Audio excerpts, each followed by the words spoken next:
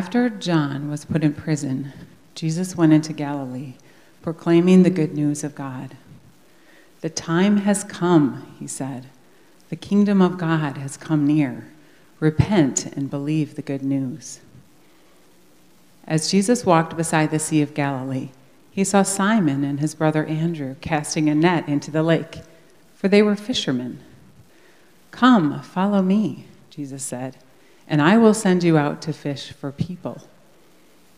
At once they left their nets and followed him.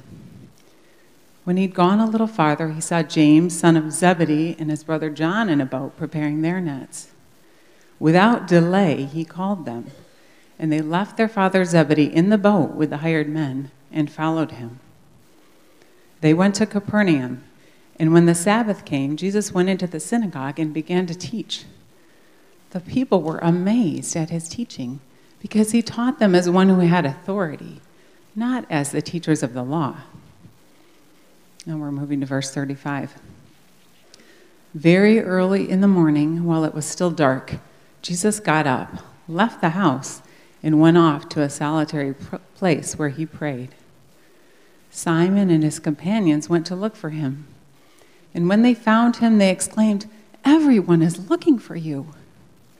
Jesus replied, "Let us go somewhere else, to the nearby villages, so I can preach there also. That is why I have come."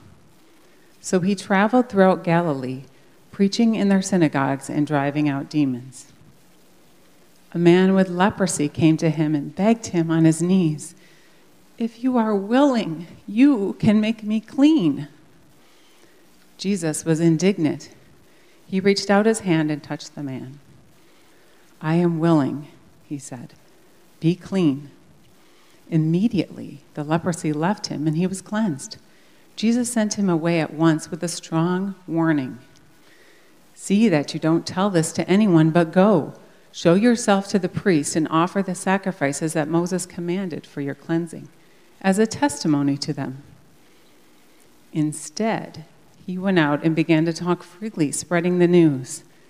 As a result, Jesus could no longer enter a town openly, but stayed outside in lonely places.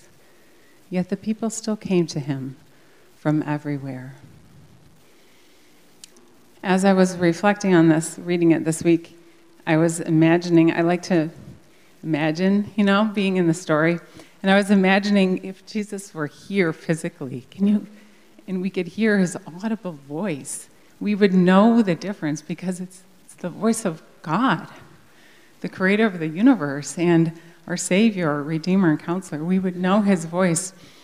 And as believers, it might not be this physical form of Jesus up here, but we get the privilege of hearing and knowing the voice of God. In John 10, Jesus says, "My sheep follow me, they know my voice." And so part of that happens instantaneously, right? When we accept Christ and we give our lives to him and the Holy Spirit comes into us, we're no longer deceived, like it says in 2 Corinthians 4, the God of this world has blinded the minds of unbelievers. We're no longer deceived. So we can discern the voice of God. We have the ability. But it's also gradual, right? As we're sanctified, as we get to know Jesus and our relationship with him, we can hear the voice of God more clearly. And there are a lot of voices that are coming at us, right? Either outside of us or inside of us, our own sinful nature. And we can easily get distracted or even deceived by all those other voices. So I think for me at least, and maybe for you, the cry of my heart is often, "Lord, how can I more clearly hear your voice? How can I hear that voice of authority that I know that I need?" And I love Eugene Peterson. He created this compound word, a new one. He says, prayer scripture, or you can reverse it, scripture prayer, is the most essential part of discipleship. And that is simply where we're talking to God and personally interacting with his word on our own. It's just us and God. And this is the voice of God speaking to us. All right? And I think sometimes we hear that and then we go off, but we don't really know what does that look like. So I wanted to give testimony to just a couple of ways that has helped, that I hear God speaking to me. And one is, I'll take a verse with me wherever I go, right? So like last few weeks, Isaiah 30:15 says, in repentance and rest is your salvation, in quietness and trust is your strength, but you would have none of it. And so I've meditated on that a lot, and God's shown me, like, okay, at this moment, you're not trusting me. You're not being quiet. You're not trusting me. And so then you're acting out of fear and anxiety and making decisions that are not faithful, right? And not full of faith is what I mean, right? Like I'm making decisions for my own comfort or safety that maybe he doesn't want me to make. But this week I was driving in the car and thinking about these verses, and it wasn't something specific to these verses, but I was going to get my hair cut, and I realized I was like praying about just my day, and God said, your day? Lord, this is not your day. This is my day for you. You're going to get your hair cut. Did you remember you're a messenger for me? Like the people at that salon, you're supposed to have your eyes open, your ears up. You're supposed to be praying for them. Like as you're driving to the salon, you're supposed to be praying for the people. And I was so convicted. And it wasn't even related to that specific verse, but I was meditating on that verse. So I had the Word of God in me, and I was interacting with him. The other way is fasting. And Laura Marie, she sits over here. She's not here today, but her and I were part of a group a few years ago, and we did like a prayer and fast thing, a communal one, where one day a week we would pray for revival in Sparta and fast. And we didn't talk about the details about fasting, what we fasted from, but the group prayer was specifically for the revival of the community, but the fasting was for the revival of our own hearts. And I just realized Lent was coming up.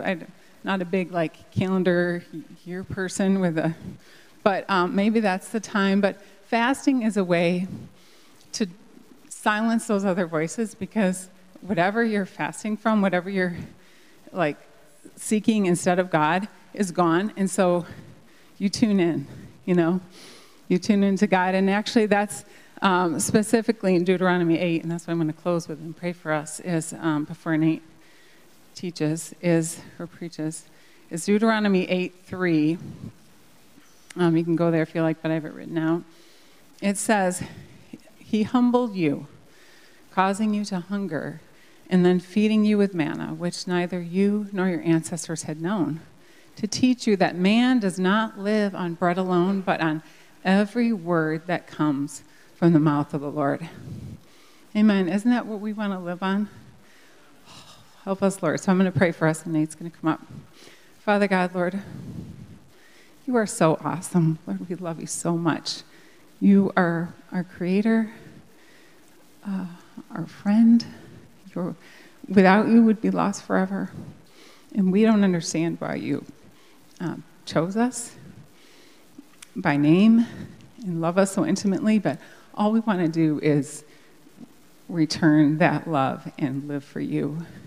And so today we know one of the things that blocks our relationship with you is unconfessed sin, and a lot of times we don't even know we have it. Surrender to you. We need to repent, as Jesus called in this passage. And Holy Spirit, we just pray that you would make those areas known to us right now in this room, and that we would be revived in our own hearts for you.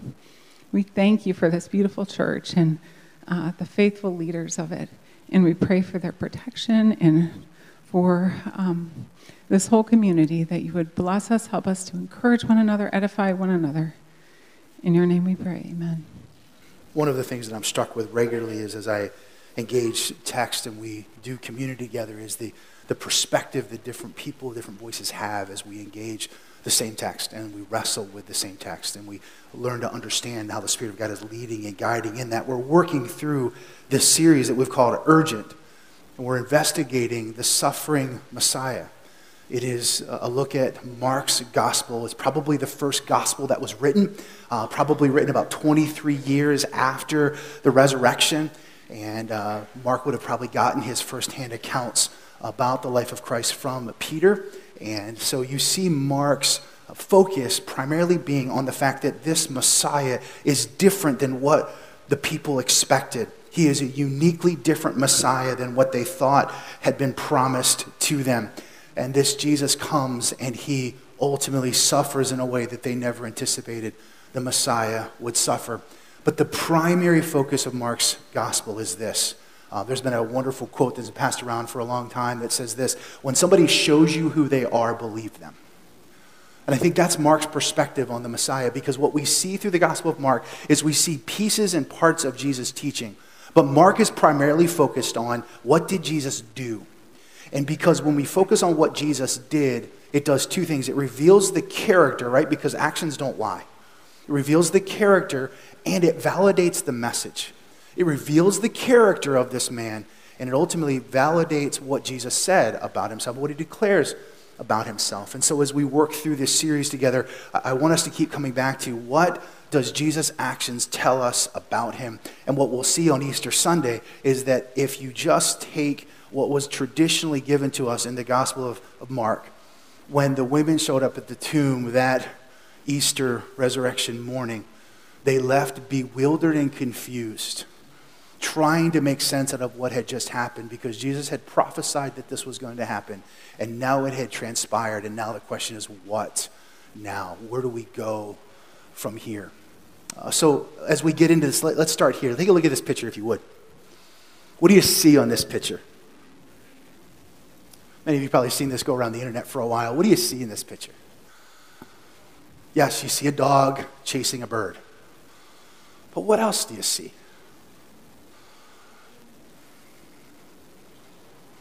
You see a dog that is chasing a bird whose appetite got away from him. You see a dog that's chasing a bird that had the power to catch the bird. The problem is the power being used to catch the bird ended up in the dog's demise. So here's what I want to make the case for this morning. I think this picture perfectly reflects one singular thing. That's this: the misalignment of power and purpose. A misalignment of power and purpose. Just because the dog had the power to catch the bird doesn't mean he had the purpose to catch the bird. Because the misalignment of power and purpose ultimately ended in his demise. In fact, I'm going to make this case as we go through this morning, that the gap between power and purpose is corrosive and destructive. The gap between the power that we wield and the purpose that God has given us, that whatever the gap is, whatever the misalignment is between the two of them, it corrupts us and it destroys us and those around us. See, as we go through the Gospels, one of the things that we have to do is we have to recognize that the Gospels that are given to us about Jesus are not just about Jesus being a good example for us. That's a faulty way of operating, right? So this idea that we shouldn't take the Gospels literally and or whatever we do pull from the Gospels is just that Jesus was a social justice warrior who did good things and we need to follow his example. It's so much more than that, because what we recognize in the Gospels is that Jesus was uniquely different and that what he provided for us was a sacrifice, a substitutionary sacrifice that provided us access to God that we would have no other access to. And that Jesus ultimately came to accomplish what we could not accomplish for ourselves. So the Gospels are not just about Jesus being a good example, but it's also not less than that. That there's something about what Jesus showcases in the Gospels that is a model. It is a reflection of who it is that we're created to be, because what Paul tells us in Romans 8 is that ultimately God has preordained that those of us who have trusted in Christ would eventually become shaped and transformed to the image of Jesus. And that we would begin to live out this example in a very specific way. And so the model that's given to us of this suffering Messiah, especially in the passage that we're going to take a look at this morning, and we just heard Laura reflect on, is that Jesus had incredible power. He also had a specific purpose, and he understood uniquely how to allow those two things to be aligned. And so what I want to do for just a moment is just reflect on the fact that in many ways we have a greater power than what we think we have. Think about this for a second. Any of you that are married, you wield power in that relationship. You wield power and the ability to give life to your spouse or to frustrate and crush their spirit. You have the power to encourage and to support and serve as a springboard for them and the things that they need to go accomplish and fulfilling their God-given purpose. And you have the ability to be quicksand that they get stuck in and that they have a hard time operating in because of the way that you relate to them. In friendships, we have the power, again, to be encouraging, to be supportive, to be life-giving in the way that we relate to people. And we also have the power to be soul-crushing and destructive in the way that we relate to people. As a parent, I know it doesn't matter whether you've got young children, adolescent children, or adult children. As a parent, you wield incredible power in the way in which you relate to your kids and the ability to invest in them and offer them something substantive in the way that you can either crush them or empower them. Children, you have incredible influence on your parents. You start out by deciding whether or not they're going to sleep through the night. And then from that point on, you have even more power that you wield in the way that you can influence your parents. We all have finances, and we have the power to wield those finances. And many of us will say, I don't have much power, but the truth is that uniquely you have a financial power that very few people in this world have access to. And the question is, how do you wield that power? And again, if you don't wield that power for the purpose that it's caused, it causes corruption to you and destruction to those around you. All of us have platforms. All of us have been given platforms in relationships, in the work environment, in the business environments that we have the ability to leverage, to influence, and to wield that power in a specific way, but we also have the ability to wield that power in a destructive way. We have gifts and abilities. We have the power of our tongue to give life to others, Scripture says. The question is, do we understand the power that we possess? And do we understand the purpose for which it was given to us? Because when there's a gap between those two, it is corrosive and it is destructive. And the truth is, we all possess more power than we think we do. And unfortunately, when we will power without a clear understanding of our purpose, there is a lot of pain that comes as a result of that. So let's jump into the text that Laura read for us. Mark chapter 1, verses 14 to 15. Jesus begins his teaching ministry. And it says this: after John the Baptist, was put in prison. There's a lot there. John was put in prison because he was actually proclaiming specific things about the infidelity of Herod and the illegitimacy of his marriage. And so he was put into prison because of that. When he was put in prison, Jesus went into Galilee proclaiming the good news of God. And so we see Jesus' teaching ministry launched. The time has come, he said. The kingdom of God has come near. Repent and believe the good news. Now, Jesus uses very specific language when he uses the term time here. It's 5 o'clock, something's now going to happen. It was a very specific terminology for time. Basically looking at this idea of there's an appointed time that God has ordained for something to happen. It's that promised time that God has been prophesying through the prophets, and that time has finally arrived. He's referring to a moment of divine fulfillment here. But watch how the people respond to his teaching. Here's what we read in verse 21 and 22. They went to Capernaum, and so Jesus goes and he actually calls his first couple of disciples, and they follow him, and so they collectively go to Capernaum. And when the Sabbath came, Jesus went into the synagogue and began to teach. Again, continuing this same message. And the people were amazed at his teaching because he taught them as one who had authority, not as the teachers of the law. And that word authority is actually the word for power. That there's something about the way that Jesus was teaching with unique power, that it wasn't manipulative, it wasn't persuasive because it was well-crafted language necessarily, although God is a perfect artist, so I would assume that Jesus had incredible creativity in the way that he expressed himself here. But there's a power in what Jesus is saying and doing. And the people respond by saying there's something about his message and the way that he preaches with unique power. And then Mark stops talking about Jesus' ministry here, and he moves to something completely different.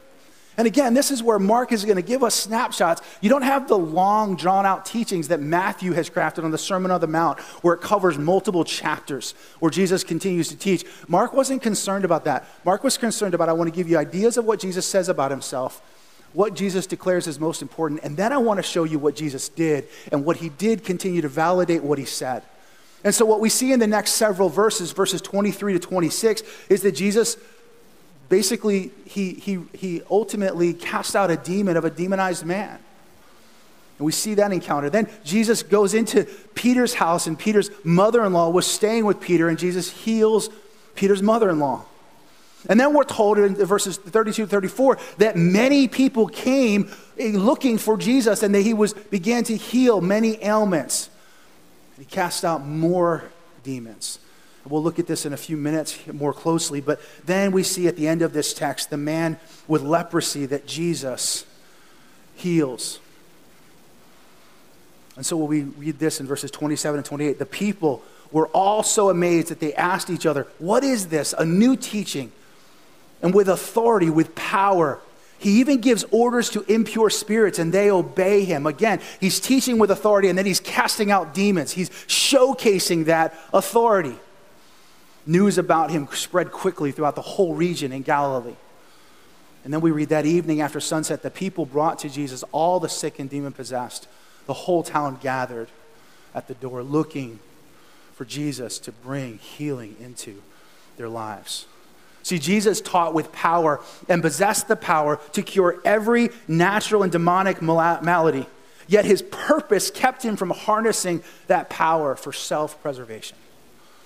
Jesus, and this is the interesting part about Jesus' teaching and his works, miraculous works ministry, is that Jesus, we see a couple of times where Jesus forgives sins, and in the forgiveness of sins, he also brings healing into someone's life. And somehow there's this pushback by the religious leaders saying, you don't have the authority to forgive sins.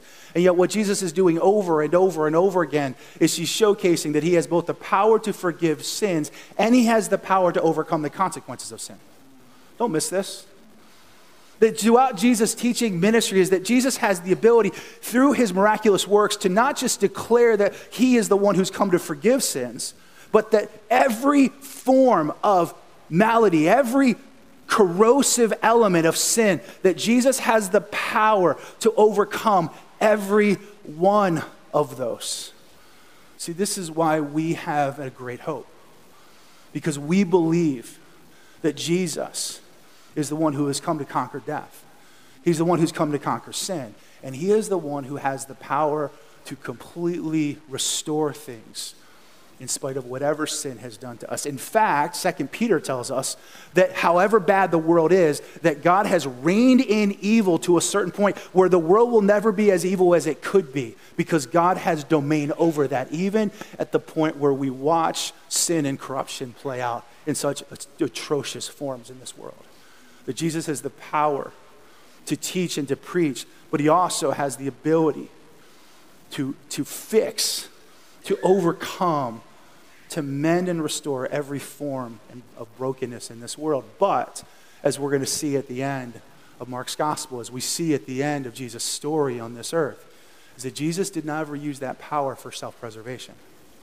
In fact, Jesus used his power to stay on the cross, not to get off the cross or to avoid the cross altogether.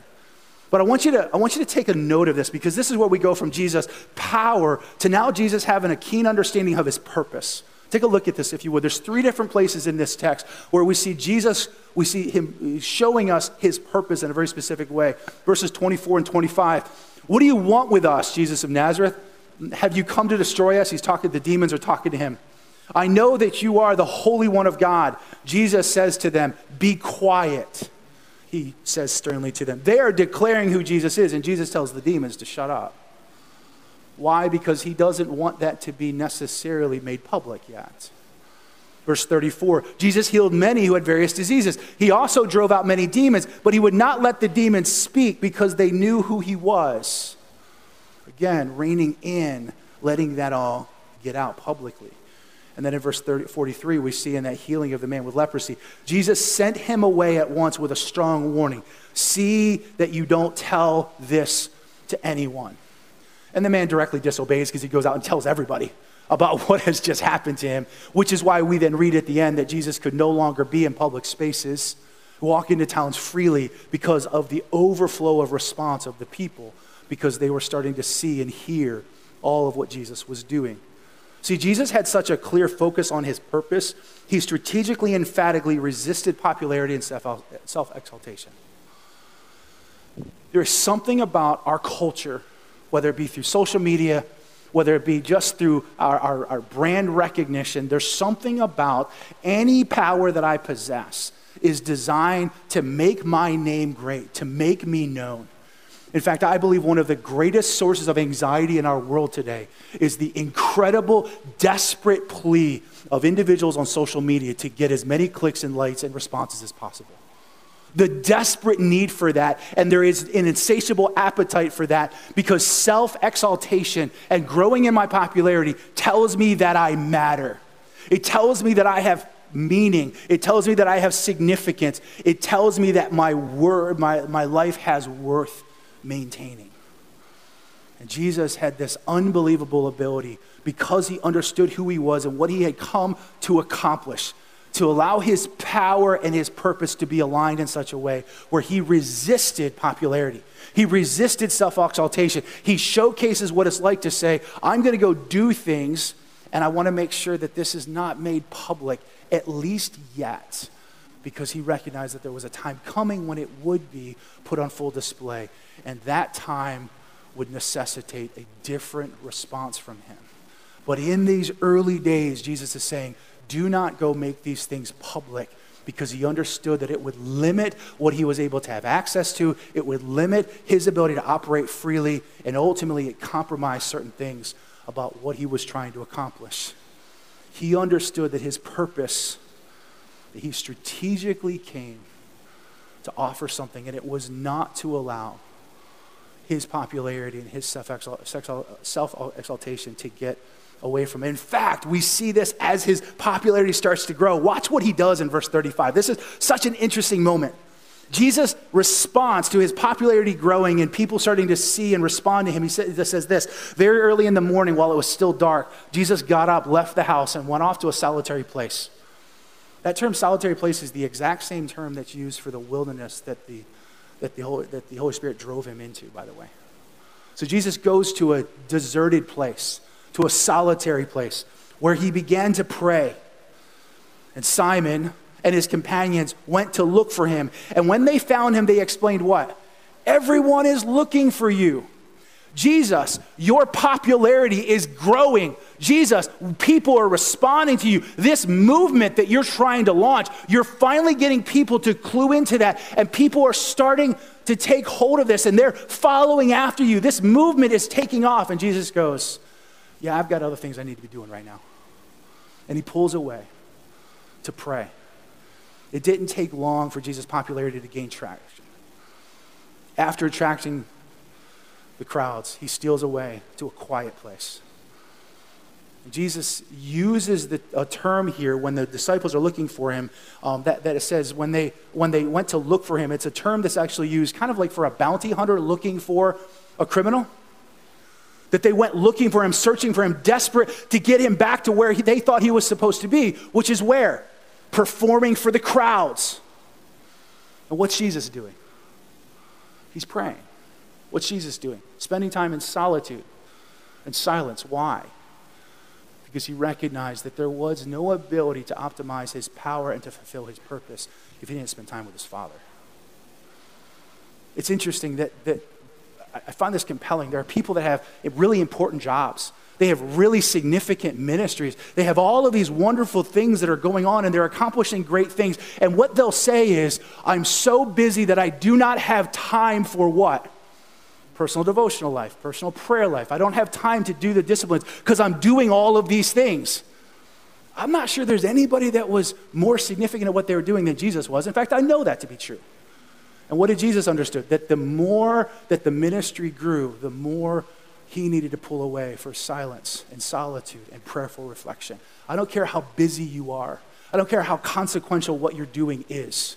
The truth is, if we are not spending time recalibrating, spending time in quiet, spending time connecting with the Father and regaining our equilibrium, we will never fulfill our purpose. In fact, the gap between your power and your purpose starts to go wider and wider to the point where we've seen corruption happen because the chasm becomes so great that now there is all of this power that's being wielded. The influence, the charisma, the resources are there, but they can no longer fulfill their purpose. Why? Because they stopped recalibrating and they stopped reflecting on who Jesus is and what he's come to offer and why it is that they wield the power in the first place. See, I believe this. A clear sense of purpose will lead to prioritizing emotional and spiritual health over maximizing popularity and opportunities for advancement. You will say no to opportunities for advancement if you understand your purpose. You'll understand when to say no. You will recognize that if I have a clear sense of purpose, there are moments and times when you simply can't go maximize the opportunities in front of you. That you will prioritize your emotional and your spiritual health, and it will limit your pursuit of certain opportunities. You will choose to not go make as much money as you possibly can. You will choose to not take advantage of the opportunities that are afforded you in certain situations. You will make sacrifices if you understand a clear sense of purpose for which God has given you. Because in so many ways, every one of us sitting in this room have God-given power and a God-given purpose. And the truth is, the only question at the end of the day with what Jesus showcased is, do we understand how to align them or not? Because if we don't understand how to align them, there is all kinds of damage that will come from them. And then I love, because Jesus understood his purpose, you see this beautiful, tender moment between Jesus and the man with leprosy. In verses 40 to 45, we read this. A man with leprosy came to him and begged him on his knees, "If you are willing, you can make me clean." Jesus was indignant, and the English translations usually do a better job than this. That indignation there is not a negative, reactive indignation. It's that he was moved with compassion. That there's a deep emotive response from Jesus here. That Jesus saw this man, saw his suffering, and was moved with compassion. Jesus was indignant. He reached out his hand and he touched the man. Don't miss this. In the entire Old Testament, anything that was unclean that would touch something that was clean, the clean thing became unclean. Throughout the entire Old Testament, if there was something that was unclean and it touched something that was clean, by definition, that thing that was clean now was unclean. And here we see Jesus completely changing the rules. We see Jesus completely changing the rules. The entire religious system in this moment is being turned upside down.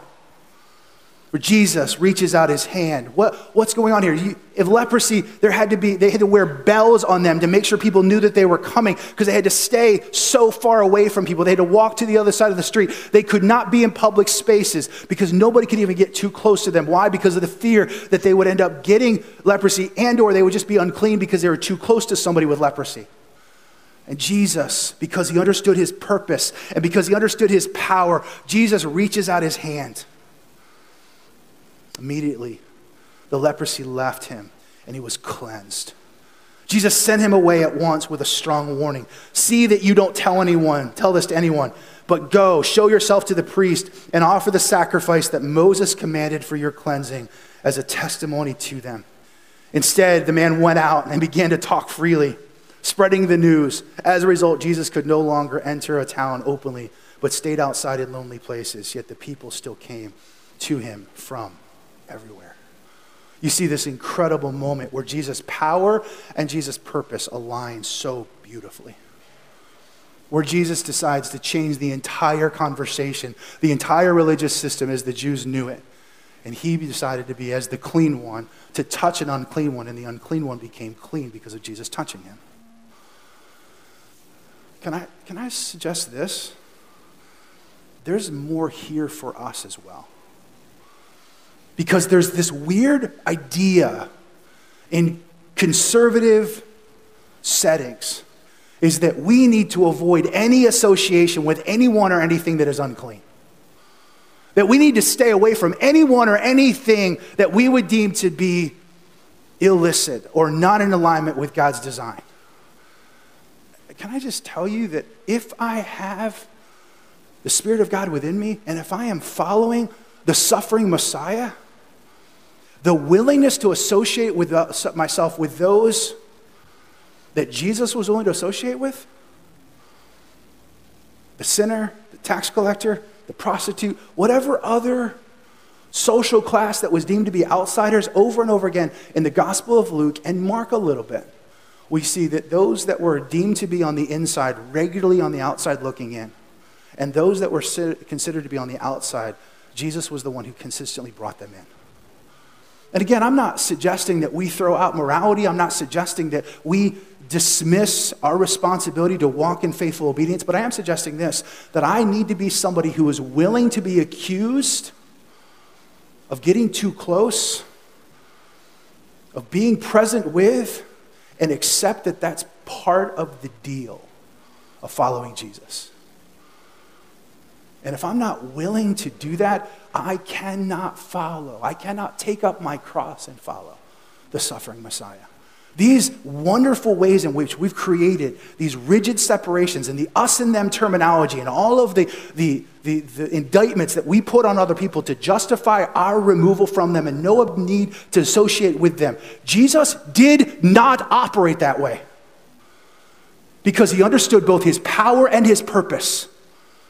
Because he understood how to align those two. And he said, now follow me. Now follow me and align those two, which means you wield power, or you have the ability to speak into certain situations where you can offer encouragement. But more than that, that you can offer an opportunity for justice to be realized. Where you can love somebody and reflect the love of God in a specific way and allow for that person to now have a new category about what a faith really looks like rather than the religious structures that they've been exposed to up until that point. And Jesus showcases this in a powerful way. In fact, I believe it this way. Our commitment to a purpose brings clarity in unsettling circumstances, sanctions irresponsible risks, and maximizes impact. When I understand my purpose and I have clarity about my purpose, it allows me to respond not frightful, not reactive, not terrified in unsettling circumstances where Jesus is approached with a man with leprosy and says, hey, I want you to heal me. Jesus responds that he knows how to respond to that. I truly believe that because we don't understand our purpose. I love Laura's example of driving to the salon and the responsibility. What is my purpose for going to that salon in the first place? Yep, I want to get my hair done.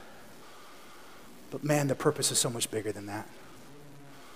And the power that I wield in that environment is so much bigger than that. That our commitment to a purpose and to the purpose of following Jesus brings clarity in unsettling circumstances. Sanctions what some may deem to be irresponsible risks. I believe this. If you've never been accused of taking an irresponsible risk, you're not following Jesus. And I mean that honestly. If nobody in your life ever has the ability to say, why would you do that? That's counterintuitive. That's counterproductive. That's an irrational, irresponsible risk. If you've never had people question you for that, then there is something missing about what it means for you to fulfill your purpose and wield the power that God has given you to do that. People should be questioning the weirdness with how you are generous with your time, with your talents, and with your resources. People should question that. And if people look at you and say, yeah, that makes sense to me, there's something missing. Because we follow a Messiah who took irresponsible risks, who showcased a reckless love, knowing that he was sovereign and that he was operating and he had a purpose, but at the end of the day, he was willing to love without expectation of reciprocation or without needing the reciprocation to simply offer the love. And then invited people to respond to it over and over and over again. The cross of Christ was him pouring out that love and making it available to the masses and then allowing for people to respond to it. So let's just spend a couple of minutes aligning power and purpose. How do I do that? How do I align my power and my purpose? How do I follow Christ's example? We're going to get to the fact that it's not good enough just to follow his example because what Christ did is so much more than that. But let's at least consider for a few moments, what does it look like for me to align my power and purpose? I want you to elbow somebody nicely next to you, and I want you to say, you have power and you have purpose. Somebody next to you. Now I want you to do this. You have more power and a greater purpose than you think you do. You have more power and a greater purpose than you think you do. There you go. So let's talk about it for a minute. The first thing that I think you got to do if you're going to align power and purpose is you got to see your power as stewardship with incredible responsibility. I think you have to see the power that you possess as a stewardship. God has given it to me. Again, we live in the most affluent country in the world with the greatest advantages in the world. And the question that I ask all the time is, why did God put me in the front of the line? Why? Why do I get to be in the top 3% of money earners in this world? Why do I get to be at a place where the geographic lottery continues to show up, whether it be through COVID or any other major thing that we've been through? Why is it that I'm here? And how do I steward that in a way that's not going to be corrosive to my heart or destructive to the people in my life? How do I manage that? How do I see that as a stewardship? And how do I sacrificially leverage what he has given me? When we do not see our power as a stewardship, we will only use it for our own selfish gain. Our power as a stewardship with incredible responsibility. The second, consider, just spend a few moments considering the potential harm that your power can wield if it's not aligned with your purpose. It doesn't take long to look at the news. It doesn't take long to look around you and recognize what's the potential harm that could happen if I take my time, my abilities, my gifts, my resources, and I just use them for my own self-interest. What's the potential harm that can come from that? Just go start looking at what's going on in this world. Here's the third one. Forgive me for this one because it's me too. Get over yourself. It's not about you. We talk all the time about we want to go from being consumers to investors. If we're going to become people that are conduits and instruments of God's grace in our lives, we're hoses rather than buckets, where we're taking what God has given us and we're pouring it into the lives of other people. The truth is I have to get over myself. I have to stop focusing on my own self-advancement, my own ability to feel good about everything that's going on in my life, my own emotional world as the primary thing that drives my decision making, and my ability to feel secure and comfortable in every arena. Get over yourself. Nate, get over yourself. Number 4, spiritual habits clarify purpose and rightly orient our power. Jesus, when he started to see the popularity increase, Jesus' first response is to pull away into silence and solitude and into prayerful reflection with his Father. Our spiritual lives, our spiritual habits help to clarify our purpose and rightly orient our power. Fasting, prayer, scripture reading, a willingness to just sit in quiet contemplation. And then here's the one that I want to land on. Our purpose moves us from trying to training. Our purpose moves us from trying to training. Meaning we can try a lot of different things and we can try to be successful at a lot of things, but when we start to understand our purpose and then we try new things and we fail, we're not failing, we're just training. Because I'm never losing. If I'm trying and I'm learning, I'm never losing.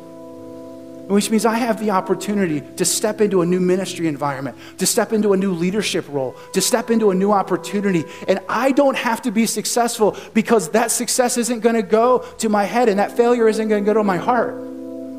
I can start training and I can start to acknowledge that in that process, I'm going to fail. I love this perspective. It's been said so well that if I'm ever going to be really good at anything, I got to look like an idiot doing it for a while. You got to fall. You got to struggle. You got to stumble. But if you're going to try something new, you got to be comfortable not being awesome at it. Am I willing to step out? Am I willing to leverage? There's so often that we are so driven by fear and we're so afraid of our reputation or somehow people's view of us being tainted that we're not willing to try something new. Some of you should be teaching upstairs in our children's ministry and you've not done it because you're scared of looking silly doing it. Some of you should have stepped into a leadership role in this environment or in the community or in your workplace, and you won't do it because you're afraid of the response. You're so afraid of success. You're more afraid of success than you are failure. Because you're afraid that if I'm successful, that there's more expectations that are going to come. And I don't know what to do with that. Some of you have systematically eliminated risks. This is just how we do life. We're so good at this. And the truth is that Jesus just offers us something better. In fact, when you understand Jesus' alignment of his power and his purpose, then what we see is what Luke says in Luke 9:51. It says this: when the days drew near, again, because Jesus understood his power and his purpose, when the days drew near for Jesus to be taken up, he set his face like a flint to go to Jerusalem. He set his face, and the terminology here is like a hunting dog, focused on going after the target and just waiting for the opportunity. Jesus set his face like a flint to go to Jerusalem, meaning this, that Jesus knew exactly how things would end when he got to Jerusalem. That Jesus knew that if he went to Jerusalem, that he was going to be assassinated, and that Jesus was going to have to leverage his power not to protect himself from harm, but to allow himself to be harmed and ultimately to be assassinated. And that Jesus' alignment of his power and his purpose put him on the cross, didn't keep him from the cross, and kept him on the cross rather than calling 10,000 angels to come get him off the cross. I truly believe there is something about the Christian life that forces me to come to grips with the stewardship of the power that I possess, and then a willingness to ask one simple question: God, what is the purpose of that power that you've given to me, and what am I supposed to do with it? So that in the midst of that, I can reflect you, that I can impact lives, I can maximize the impact you've given me. I'll take seemingly irresponsible risks, ultimately for the sake of his great name.